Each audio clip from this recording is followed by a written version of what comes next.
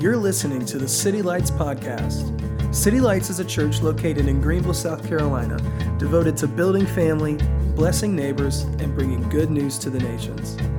Thanks for joining us. Kind of a bigger picture that I wanted to tie into today, and that requires us to kind of read through a lot of scripture, but I just wanted to start kind of at the beginning, and I'm going to read pretty briefly, just kind of take a pretty quick pace in going through the entire chapter here of Genesis 3, which represents the fall, and I think it just helps us set our feet a little bit more as we kind of look into the bigger picture of what's going on. I'll just start in verse 1. I'm reading out of the ESV. It says, "Now the serpent was more crafty than any other beast of the field than the Lord God had made. He said to the woman, 'Did God actually say, you shall not eat of any tree in the garden?' And the woman said to the serpent, 'We may eat of any fruit of the trees in the garden, but God said, you shall not eat of the fruit of the tree that is in the midst of the garden, neither shall you touch it, lest you die.' But the serpent said to the woman, 'You will not surely die, for God knows when you eat of it, your eyes will be opened, and you will be like God, knowing good and evil.' So when the woman saw that the tree was good for food, and that it was a delight to her eyes, and that the tree was desirable to make one wise, she took of the fruit and ate it, and she also gave some to her husband, who was with her, and he ate it. Then the eyes of both were opened, and they knew that they were naked. And they sewed fig leaves together and made themselves loincloths. And they heard the sound of the Lord God walking in the garden in the cool of the day. And the man and his wife hid themselves from the presence of the Lord God among the trees of the garden. But the Lord God called to the man and said to him, 'Where are you?' And he said, 'I heard the sound of you in the garden, and I was afraid because I was naked, and I hid myself.' And he said, 'Who told you that you were naked? Have you eaten from the tree of which I commanded you not to eat?' The man said, 'The woman whom you gave to be with me, she gave me fruit of the tree, and I ate it.' Then the Lord said to the woman, 'What is it that you have done?' And the woman said, 'The serpent deceived me, and I ate.' And the Lord said to the serpent, 'Because you have done this, cursed are you above all livestock and above all beasts of the field. On your belly you shall go, and dust you shall eat all the days of your life. I will put enmity between you and the woman, and between the offspring and her offspring. He shall bruise your head, and you shall bruise his heel.' To the woman he said, 'I will surely multiply your pain in childbearing. In pain you shall bring forth children. Your desire shall be contrary to your husband, but he shall rule over you.' And to Adam he said, 'Because you have listened to the voice of your wife, and have eaten of the tree of which I have commanded you not to eat, cursed is the ground because of you. In pain you shall eat of it all the days of your life. Thorns and thistles it shall bring forth to you, and you shall eat the plants of the field. For by the sweat of your face you shall eat bread till you return to the ground. For out of it you were taken, for you are dust, and to dust you shall return.' Lastly, the man called his wife's name Eve, because she was the mother of all living. And the Lord God made for Adam and for his wife garments of skin and clothed them. Then the Lord God said, 'Behold, the man has become like one of us, knowing good and evil. Now lest he reach out his hand and take also of the tree of life and eat and live forever.' Therefore the Lord sent him out of the Garden of Eden to work the ground from which he was taken. He drove out the man, and at the east of the Garden of Eden he placed the cherubim and flaming sword that turned every way to guard the way of the tree of life." So, a drastic twist and turn in the narrative has happened in Genesis chapter 3, as it's put next to Genesis chapter 1 and 2. As we've been looking over the last couple weeks, we're reminded that God is defined by a God that has created order and function and form and beauty and benefit out of chaos. In the beginning, the scripture had said that there was darkness, and there was the Holy Spirit hovering over the deep. And as he spoke, he began to give movement and life and form and function to the things he had created. And we find in Genesis chapter 2, as the story continues, that God had an intentional purpose, not just to create the planet and the stars and the galaxies as this kind of vast artistic landscape, but to create a planet and ultimately a home for people. And so we see now the purpose in Genesis 2 of the trees and the land and the water. These are all necessary elements of life for what would become the center of his creation, the image bearer. There's a short poem at the end of Genesis 1 and in the middle of Genesis 2, a reiteration of that exact idea, that these people, these earthlings, literally, dust and divine breath put together, would become the images of his creation. And then we see on the seventh day, God sits down and he rests. He declares that day holy, and he says this is going to be the Sabbath day. This is the day that means completion. You see that in the beginning, as he created things, he would call them good and very good and declare that they were, moving somewhere and going somewhere and completely aligned with his purpose. But it was on the seventh day that he declared it complete. And the Bible would talk about God as this king, as this one that would reign, and he would sit in the heavens that he created on the first day. And then his feet would be on the earth, and he would show his authority on the earth. And that's exactly what the Sabbath would mean for the Jews, is they would remind themselves that God was the king, that he sat on his throne in heaven, and his feet were down below on the earth. And so what we really have seen here in Genesis is not just that God has created an atmosphere or that God has created a home, but in its completion, the Sabbath tells us and reminds us that God in 7 days has created a temple. I grew up in, I actually didn't grow up in Hong Kong, but I was born in Hong Kong, and I traveled there quite a bit. And you would go down at different times of the year, especially in Chinese New Year, and you would see these little, basically idols and trinkets and these little things, red statues with golden, interlacings on them, and there'd be incense that were floating up in the sky. And undoubtedly, in the middle of every single one of these kind of red little stations that you would see in front of businesses and homes would be an icon in the middle. The Hebrew word for this in that culture would have been selim, that every temple needs a selim. Every temple needs something in the middle of it that is going to represent it fully, that is going to bring the focus of what the intent is about and image well whatever that god or deity or whatever that thing was. That selim, that thing in the middle of it, was supposed to represent completely the God that created it. And so what we see is at the end of the 7 days, not just creation of a planet, not just creation of a home, but the creation of a temple. And what we've seen in Genesis 3 then is really important, because Genesis 3 doesn't just tell us all of those verses, right, that we just read, doesn't just tell us that sin exists. It shows us exactly how sin exists, how sin existed then, how it got started, and how it continues now. It's really important as Bible readers, and we continue to talk about not just the Bible, but how to read the Bible. The Bible is a collection of not only propositions and truths, things to know, but also a huge volume of stories and narratives that help us understand what the words of the propositions actually mean. So I don't know if you've ever gone through Instagram before on your phone and data's not working the right way, and you can kind of scroll through and see these like pictures with question marks on them. You know what I mean? Like maybe you can just sort of see the data got through enough that you can see the captions on the bottom of each picture, but you're kind of like, okay, this isn't really helping me out because I don't have any pictures to go along with the captions. And I think that's kind of what we get here in Genesis, is we could rush to Romans and understand systematic theology and understand sin as a problem, but without the picture of what sin actually is, we totally risk misinterpreting what the actual proposition is, the truth is. And I think that's a big issue. I know that there's a lot of theologians these days that would love to just do away, that talk about the Bible, that don't really give a lot of credence at all to the Old Testament. And I've actually heard important speakers and preachers talk about the idea of what if we just didn't teach the Old Testament? The Old Testament just basically proves that God made people and man and woman are sinful, and so let's get to Romans as quick as we possibly can to understand the systematic theology. And what Genesis is showing us is that we can understand, thematically and systematically the idea. We can see the caption of that we're sinners. But Genesis 3, if we really allow it to sink into us, really shows us exactly what Paul would mean when he says justification, or when he says sin, or when he says reconciliation back to God. And so what I've got here is this leaf here. I wanted to get a fig leaf, but I just did not have enough time. And so what you see is my neighbor's leaf. I picked it off my neighbor's tree on the way over to church today. And so what we need to, what I bring this leaf up on stage here is just vibrantly green, right? The other side is kind of like brown and a little bit faded off there. But this thing is, or at least it was, alive about 35 minutes ago before I came to church today, and I snatched it off. And but what we understand from anything about life, right, in biology and botany and these kinds of things, is that although this thing is green and looks, I could just duct tape it, I guess, next to one of the other branches that I took it off the tree on the way to church today. It looks just like the other ones. And although it's green, and although it looks like the other ones that are alive attached to the tree, we know undoubtedly that this leaf is what? This leaf is dead. This leaf is completely This leaf is not going to get any greener. It's only going to get any browner. It shows some of the functions of life. It shows like it looks like it has like you broke it apart. It might still have some, maybe living cells in it because of the way that, I don't know, I'm going beyond my pay grade here, right? But obviously we could see some signs of life here, but ultimately, categorically, we recognize that this thing is not living, it's dead.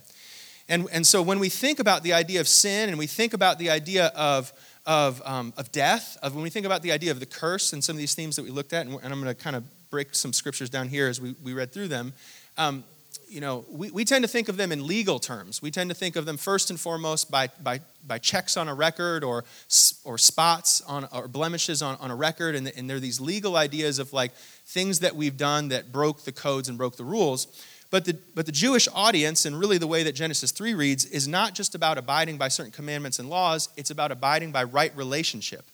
So when the Jews read, by the end of this, whatever verse it is, 32, by the end of Genesis 3, they weren't just seeing a breakdown in sort of just the moral compass of man, although that was part of it. The bigger picture is they were seeing what? They were seeing disconnection from the one that made shalom.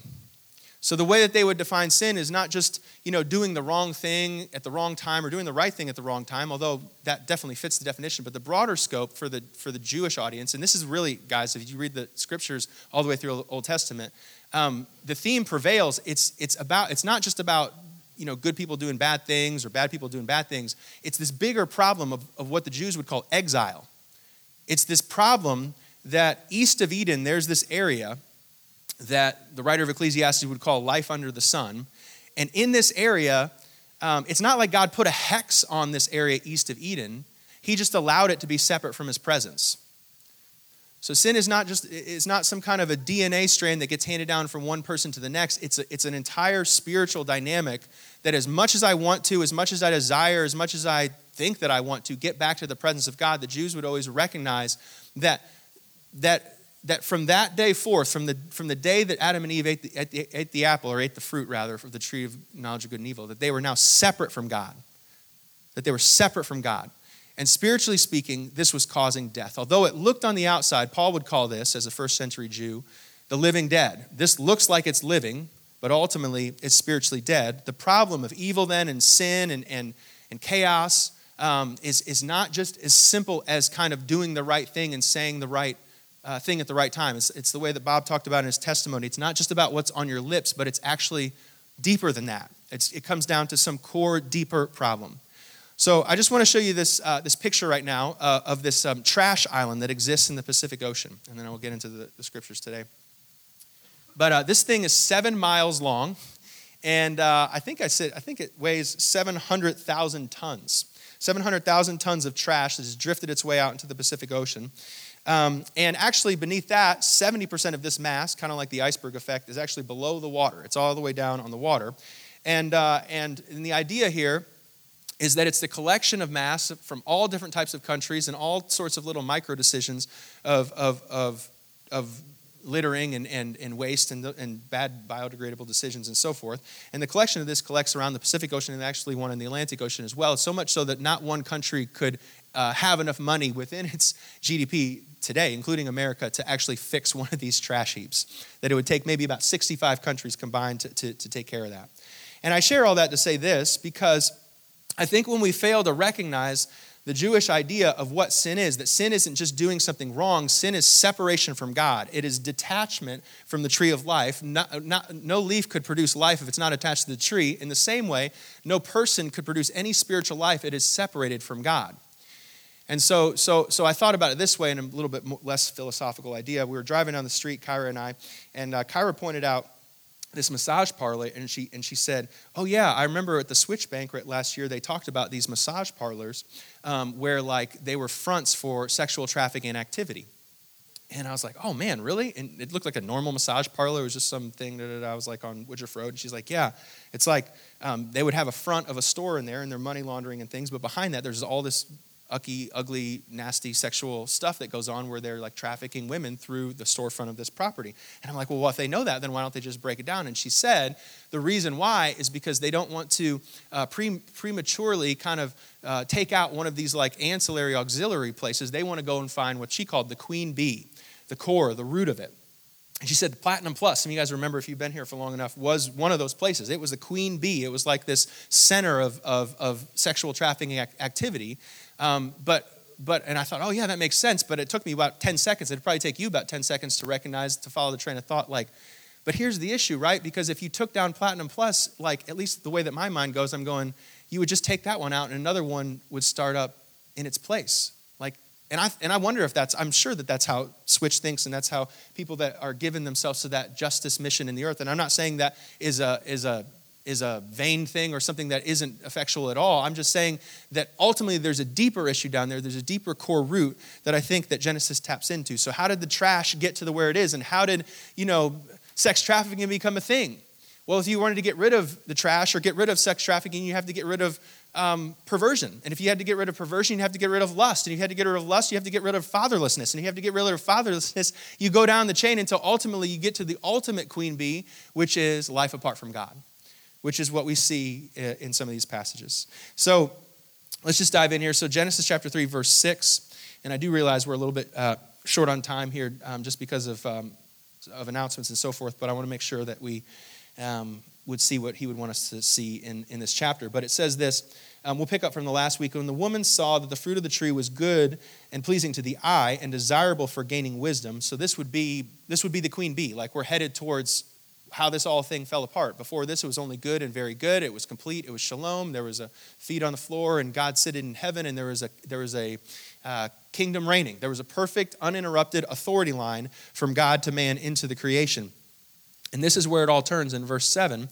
It starts rather a little bit further up where the temptation takes place from the snake, and there's a desire for gaining wisdom. She takes it, she eats it.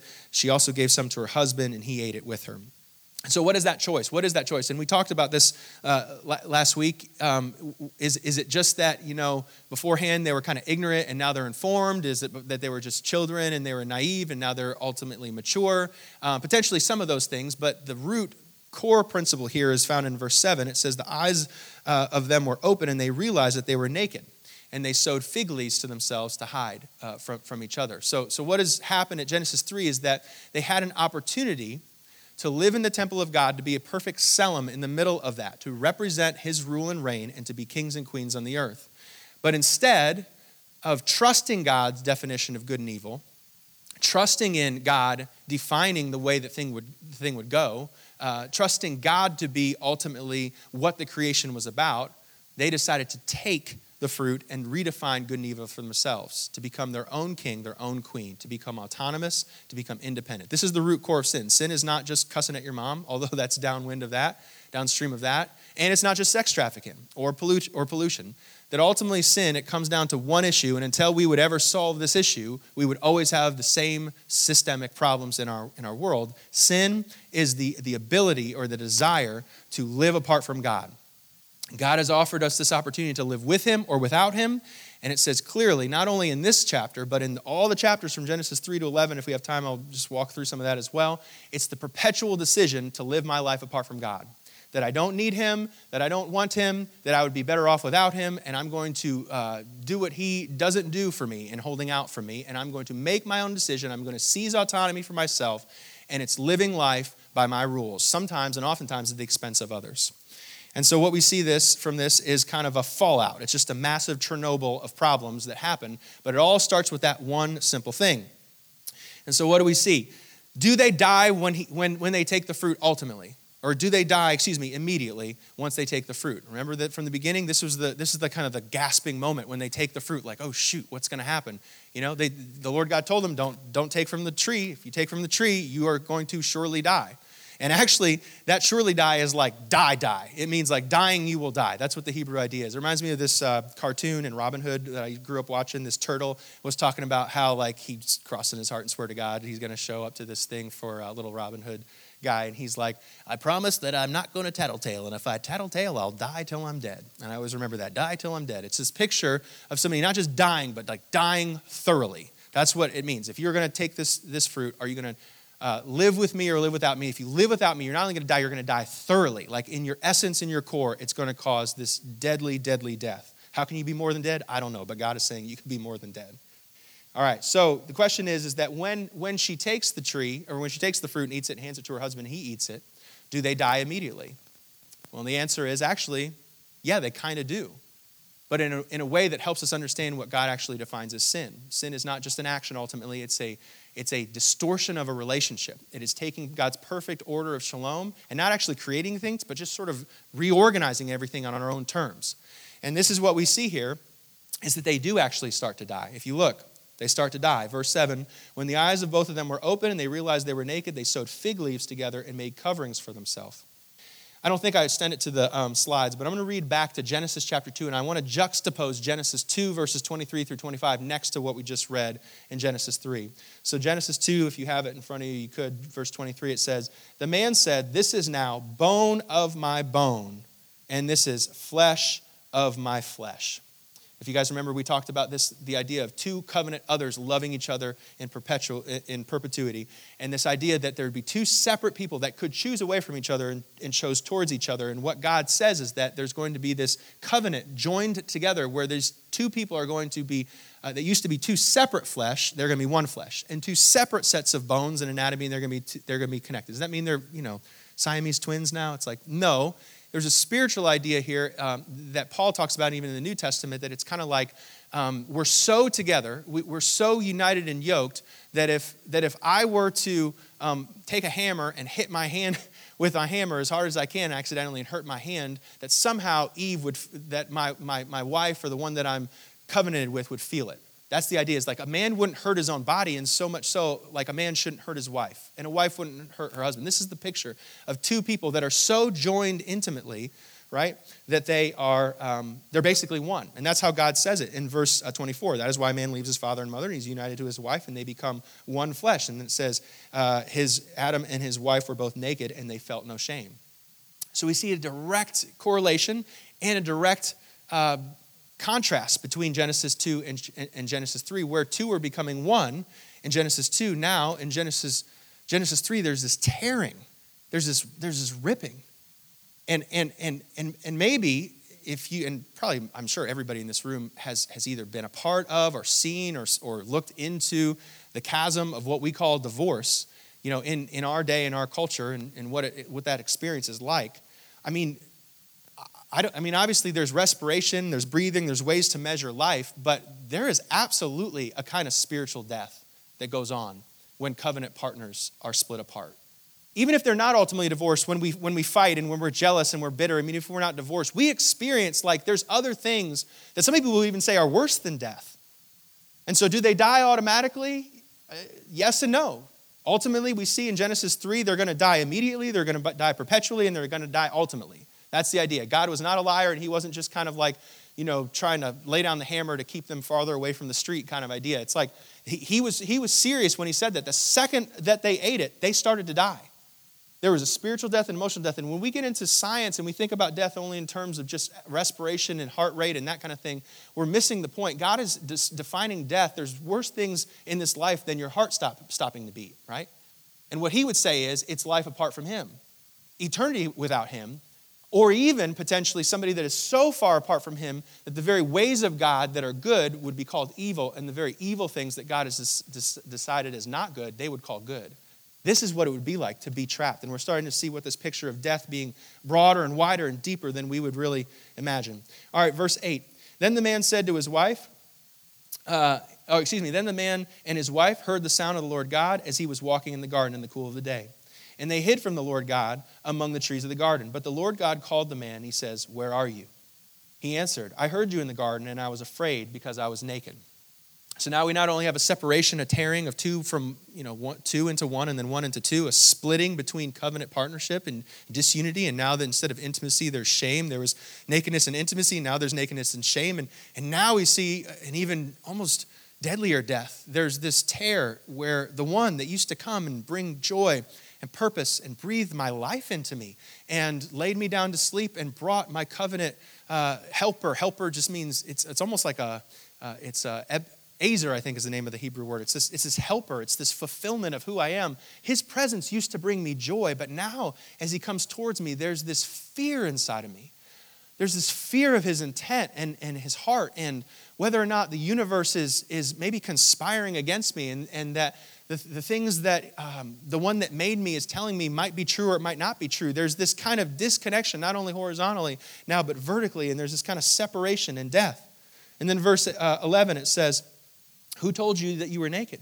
Have you eaten from the tree that I command you not to eat from? And the man said, the woman you put here with me, she gave me some of the fruit of the tree, and I ate it. Then the Lord God said to the woman, what is it that you have done? And the woman said, the serpent deceived me, and I ate it.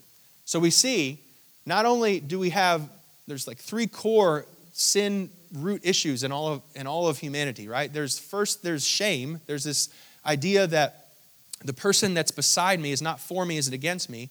And their definition of good and evil, since we're all defining 7 billion versions of good and evil, is going to be leveraged against me politically. And if I don't root them out, then they're going to root me out. So there's a shame and a disconnection. There's a fear of the future and a fear of who holds me and protects me. Will God really protect me? Will God really provide me? Or do I need to protect and provide for myself? There's a spiritual death that goes this way. So there's shame and there's fear. And now here's the kind of crown of the triad of sin here. Is not only is there a shame and a fear, but there is a pride to admit that it's there.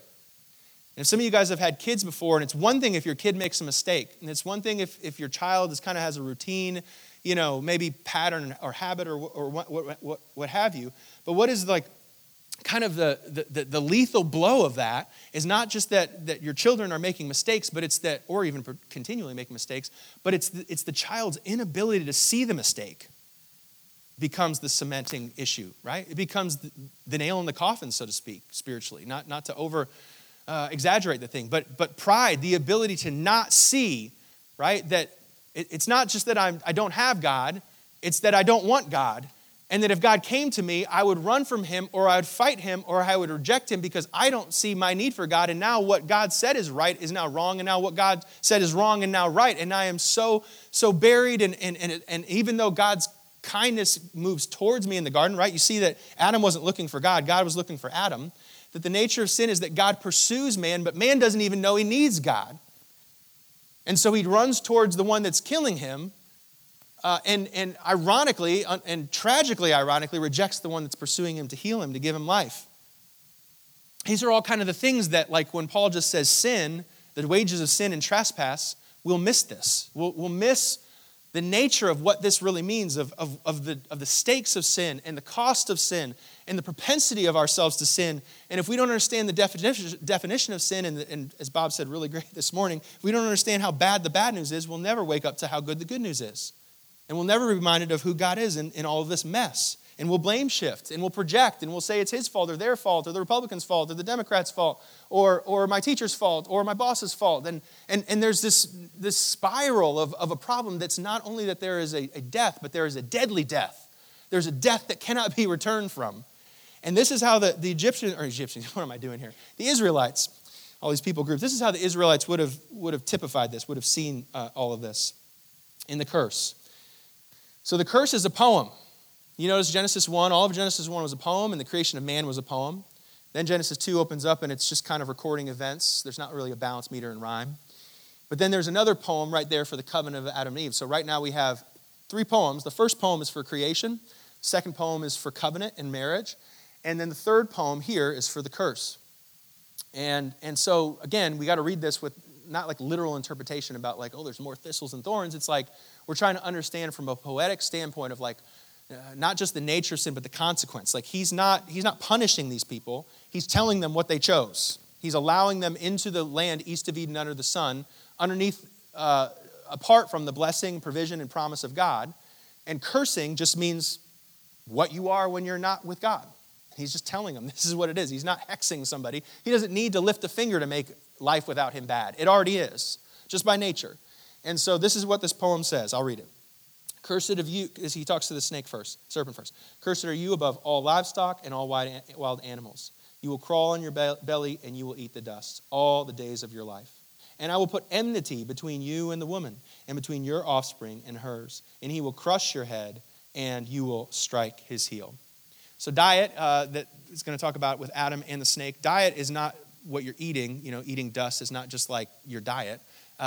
What you're eating is representative of your station in life. And so everybody gets this demotion, right? So it actually was that Adam used to just oranges would just fall off the tree and there would be fruit in his hand. It says that Adam and Eve would eat the fruit of the tree, but later on in the passage, the curse is going to say that Adam now has to live like the animals. He eats the plants of the field, what the animals used to eat, and so that shows you, that's a poetic illusion and imagery that shows you that man's going to have to survive like animals. They're going to have to kill and fight and hoard, and underneath this curse, they're going to have to be their own God and be their own protector and be their own provider, and so they're going to have to eat like the animals do.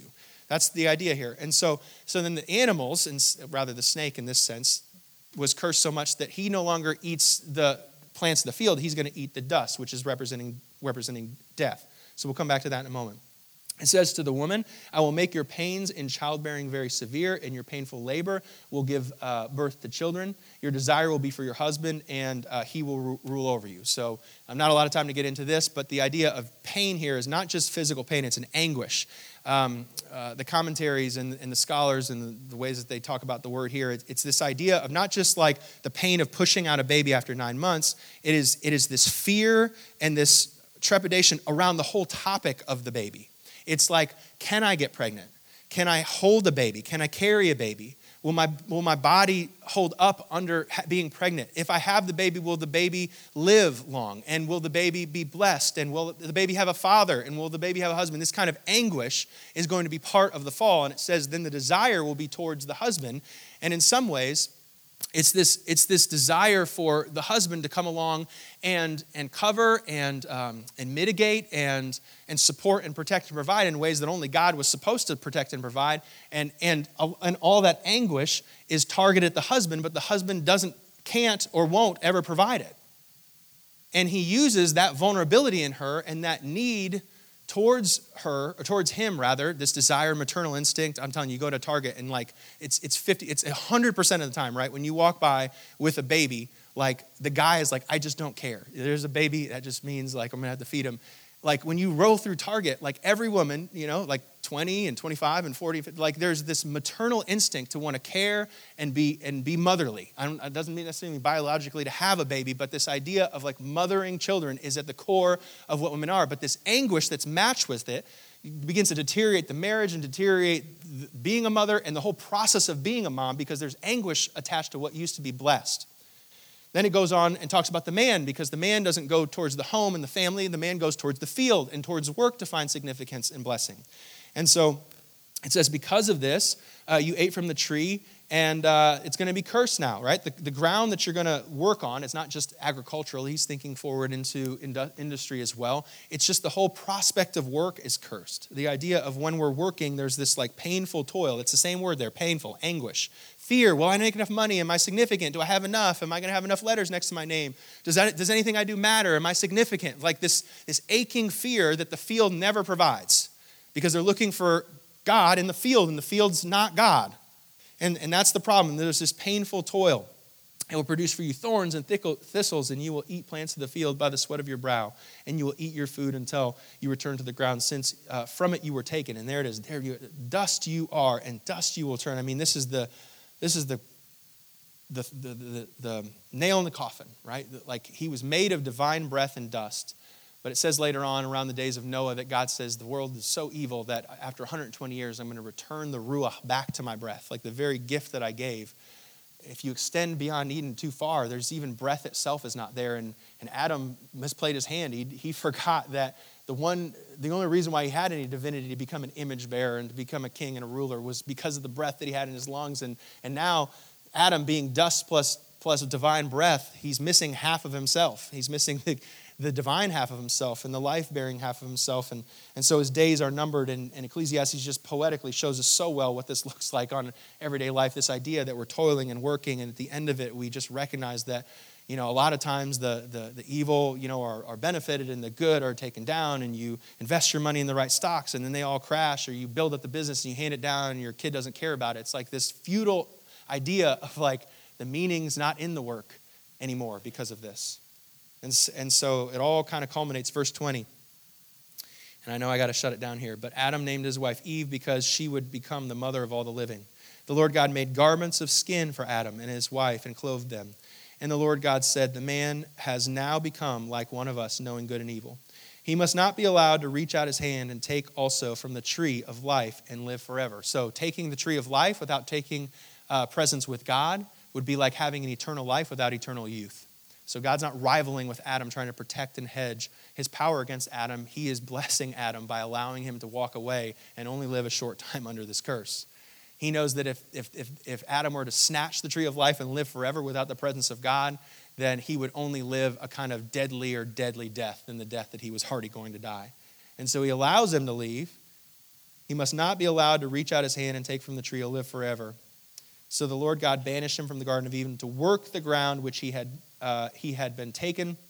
After he drove the man out, he placed the man east of the Garden of Eden and all of Babylon and Assyria and Egypt. There's always this idea, the further east you went, that was this symbol as you read the Old Testament of what it means to be exiled. Sin is not just a bad action, it's a proximity to God, is a distance from God, and that's ultimately what the core root problem is. After he drove the man out, he placed them on the east side of the garden. The cherubim and the flaming sword was flashing back and forth to guard. That same word that Adam was supposed to do to guard the garden, now God is guarding the garden against him. Now Adam, although he was a priest, is now going to need a priest. And now God is forever exiled and banished from his presence. All right. How can I conclude all of this in a short amount of time? Well, when we read things like Romans 3 tells us true things. It tells us things like the penalty of sin is death. It tells us things that all have sinned and fallen short of the glory of God, that no one seeks God, not even one. It tells us things in complete alignment. It's not a deviation or a sidestep or another extra interpretation. It's the same linear argument that Genesis 3 through 11 is going to make.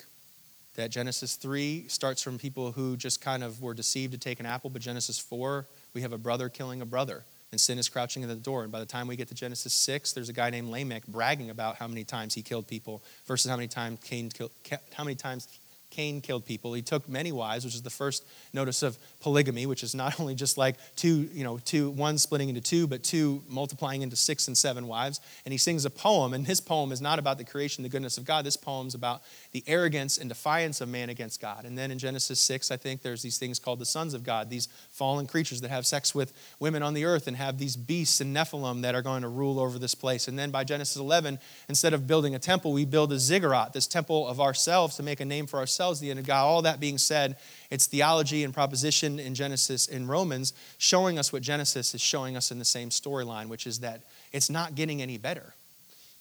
And what's interesting to me is that in Romans, when we see those words, it's kind of like, man, God is pretty nitpicky. I mean, is he really seeing the world as this bad? I see lots of good stuff that goes on in the world. There's charity and human rights, and there's progress, and there's all these things. But when you look at the story, when you look at the picture, not just the caption, not just the proposition, you really do look at the idea of Babel and the idea of polygamy and sexual promiscuity and licentiousness. And when you look at the idea of arrogance and greed and political scandal and militance, it's not far from the truth. And it's so critical that we wake up to this. Because here's the deal, and let me just put up the sermon in a sentence right here. It all came together in this line for me, is that I think that we really do see our sin as small and God being picky. When I just read Romans, I'm like, oh man, I get it. He's like this OCD God that just everything has to be in its, I noticed it, you moved it and you changed it into a thing. It's and there's this holiness, and that's part of the problem. Even Moses, gets the 10 Commandments, they build the tabernacle, the end of Deuteronomy, he tries to get into the presence of God. It's boom, there still isn't enough for him to get back into the presence of God. So I'm not going to mitigate that at all. But my point is this, is that sin is not as small as we think that it is, first of all. It affects everybody around us. It affects everyone. And that's the thing, is we think that just a glimpse at some website or just a thought in our car or even just a moment where I'm not connected to God doesn't have an impact, but it absolutely does. That's the greatest lies. We think that sin is the place that is the queen bee at Platinum Plus, and it's the thing that's out at the massage parlor, and it's the school shootings out there, and it's some other thing in some other place, and we fail to recognize that we are the ones that put the Pepsi bottle in the ocean to collect that thing out there. And that's the danger, is we think that our sin is small, but our sin is deep.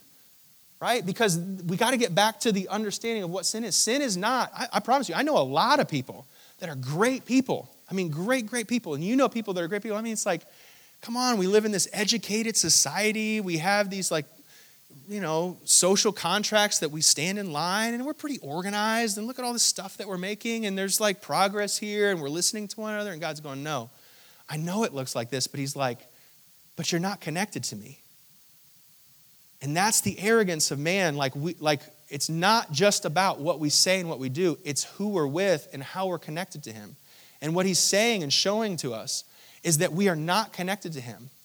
And we can dress it up and it can look like it's alive. It can truly look like it's going well. Life can, for 50 and 60 and 70 years, God is slow. He moves a lot slower than us. And the whole time we think we're doing fine, and the whole time we're thinking it's somebody else's issue and somebody else's problems, and we're the heroes and they're the villains and we're the victim and Adam's the villain. It's like, no, we make that decision every single day. And so it's this invitation, I believe. And obviously we have to kind of come to a close here, and I'll pray us out. But it's just this invitation, I believe, that this problem, the thing that makes Platinum Plus happen, is not because people break the rules only because they break the rules, or because people make mistakes, or because that some people are bad and some other people are good and the bad people are louder than the good people. It's that all people are separate from God. And until the separation from God problem is solved, namely through the blood of Jesus and through the presence of the Holy Spirit, we are dead and dying. We are only dead and dying. We are only hurting. We're never helping. Our complimenting people and being nicer to people and being more organized and looking better and respecting our elders and all these things which are wonderful ways to try and appeal to the law. Jesus says that, I don't care if you've never been to Platinum Plus before. If you've undressed anybody in your eyes, you've already done it. It's already done that. It's already caused that. And so again, it's not this picture of this OCD God that just wants everybody to follow his rules. No, it's a relational, loving God, which we are blind to see. He pursues us when we're running away. And the problem is so much deeper than we think, because every minute in the car that we're driving down the road and we are not connected to Jesus, we are causing, in a ripple effect, our children to disrespect their teachers, and teachers to cycle out of their classrooms, and our society to break down, and then people don't have jobs, and then all these other issues. We think we're so disconnected and prideful. We are prideful in thinking we're disconnected from the problem. We are the very source of the problem. We have two natures within us that are battling between us. I'll close today with this, and it's just that the leaf has been grafted in, and that ultimately speaking that I love that Genesis only has one really glimmer of hope. I mean, it's all really bad news other than the one little line. And that's important because it just makes a myopic hope for us. It's the only hope. It's to come nearer to him, not to try harder, but to come nearer to him. Paul says in Romans 5 that there's a reconciliation that's taken. He's pulled the sin and the trash and the garbage and the exploitation and the lust and all the empire and all that stuff, and he puts it on himself and he takes it. And he fights not Rome, he fights the kingdom of evil and darkness, and sin overplayed its hand. He thought that if he killed Jesus, he would rule the world, but he killed Jesus, and instead he lost the world. And Jesus, he led many victors in the train of his robe. And so now what we have is, now we have a world that looks like this, sin that looks like it's alive, but really it's dead. Did you know that D-Day happened exactly 1 year before VE Day? And all military experts knew that when we stormed the troops of Normandy and when we took that beachhead, the war was over. The war was over. When did the snake get crushed on? When Jesus said, Tetelestai, when Jesus said, it is finished, it is finished. So this is the reality that we find ourselves in. We used to be like this leaf. We used to think we were alive but really dead. Now we live in a situation where if we're grafted in, this is the leaf. This leaf now represents the serpent. Although he looks alive, and Taylor talked about this in worship, although it looks like he's ruling over us, although it looks like our marriage is falling apart, and look, the Garden of Eden, although it looks like the wife's desires for the husband rules over, and although it looks like the husband is giving himself away to the toil of labor, not so in Christ. That in Christ, it's not that we are dead and dying. Now death is dead and dying in our midst. And we live in an era of time when, of the already not yet, when there is victory, but the victory has been established, but it's not been completed quite yet. In the book of Revelation, it truly talks about the beast, the snake being, chopped off in his head. But ultimately, though, guys, everything is being used for glory and good. This is the era that we live in. I wish I had more time, and obviously this is the problem that I've run out of time. But, it's hard to present the bad news and the good news sometimes in the same fell swoop. But I hope that the Holy Spirit helps interpret my words here, and maybe go home and read Romans 5, because I think it directly applies the caption to what I think this picture is. But he is our only hope, and we are not trying harder, we're drawing nearer. The solution of poverty and problems is not in the political election of 2020. It is in the nearness of Jesus. Distance from Jesus is deadly. It's not just because I don't have enough peace, or not just because I didn't get his victory in my job. It's know that I'm dead and dying without proximity to Jesus. And so through his resurrection and through his blood, we have come near to him. We can go boldly towards him. And it is the abiding that the only thing, the closest to Jesus, that actually undermines and circumvents the idea of fear and shame and pride within our heart, that we might actually be a new kind of humanity that would walk in a new creation, bringing victory into this world. This is our only hope. There's 38 verses of non-hope, and then only one. It is that serpent killer. It is the heel of the wounded victor that steps on the head of the serpent, killing sin at its root, not at Platinum Plus, but at the root issue, which is defiance of God, that we might trust Jesus and come into his likeness and bear fruit, much fruit than fruit that remains. Let me pray for us, and we'll close for today. So Heavenly Father, I thank you that those that are gathered here, they represent a remnant. They represent an important, pivotal hinge of history. The people that are in this room by faith in Jesus are the only hope. The local church is the only hope. And so we turn, God. We turn. That is our only possibility for life in this life, and life for our city and neighbors and nations, is to turn to you. Not just to recognize sin, but to recognize your goodness. And we don't try harder, we draw near. We know that as we draw near boldly, we are going to abide with you, or be regrafted with you, and sin at its source will be stepped on as we're reunited with you. So we thank you for the blood that reconciles us, and we don't take it lightly. We come near you when we approach you, that we might bear fruit, much fruit, and become alive again in your name. We love you and trust you in these things. In Jesus' name, amen.